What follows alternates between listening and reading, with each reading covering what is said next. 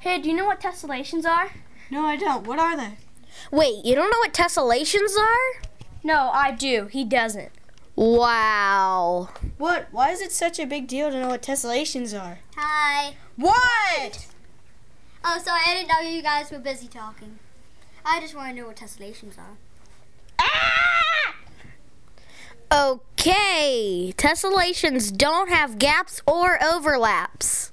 Tessellations are made up of polygons. Each vertex must look the same. An example would be squares. Oh, because they don't have gaps or overlaps.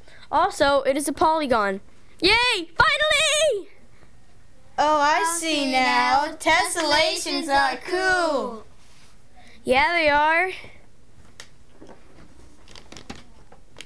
Okay, now we all know what tessellations are, right? Yeah. Okay, good. Thank you for listening to our podcast. Make sure you eat a good breakfast and get a good night's sleep. Do well on the PASA. Bye. And again, this is Rob. Tanner. John. And Colton. Bye. Bye. Bye-bye.